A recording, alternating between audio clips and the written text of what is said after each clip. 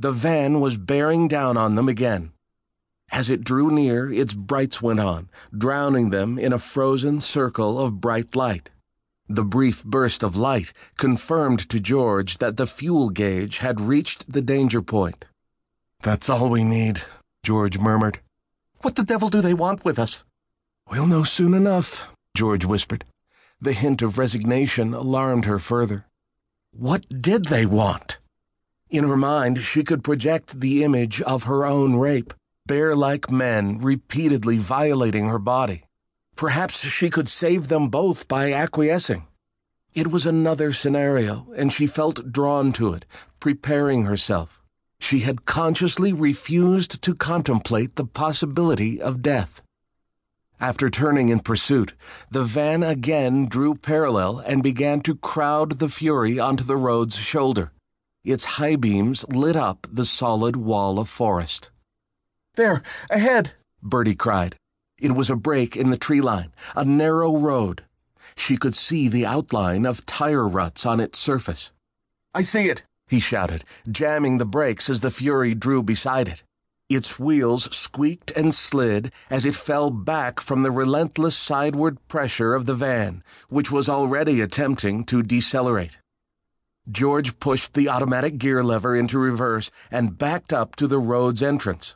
Then, flicking the car into drive, he surged ahead, smashing one side of the car against a tree.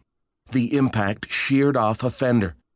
They could hear the van reversing on the main road, and by the angle of lights knew that they were still being pursued. The road was bumpy. Parts of it had softened in the spring thaw, and their wheels slid on the soft ground. Behind them, they could hear the big van's wheels trying for friction as it maneuvered toward them. But the lighter Fury was more agile on the tentative surface, and, lights ablaze, George was able to move forward by holding his wheels firmly in the tire ruts. In fits and starts, the Fury proceeded into the darkness, making an enormous racket as it rolled over the uncertain terrain. Bertie, who did not have his steering wheel for support, felt the pain of her bones beating against hard surfaces as the car's vibrations bounced her helplessly. "Are they still following us?"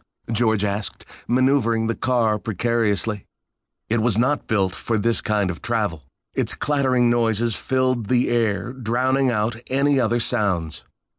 Braking the car, George turned off the ignition, and they both listened for audible signs of their pursuers. In the distance, they could still hear the whining sound of the van's wheels as it forced its way over soft surfaces.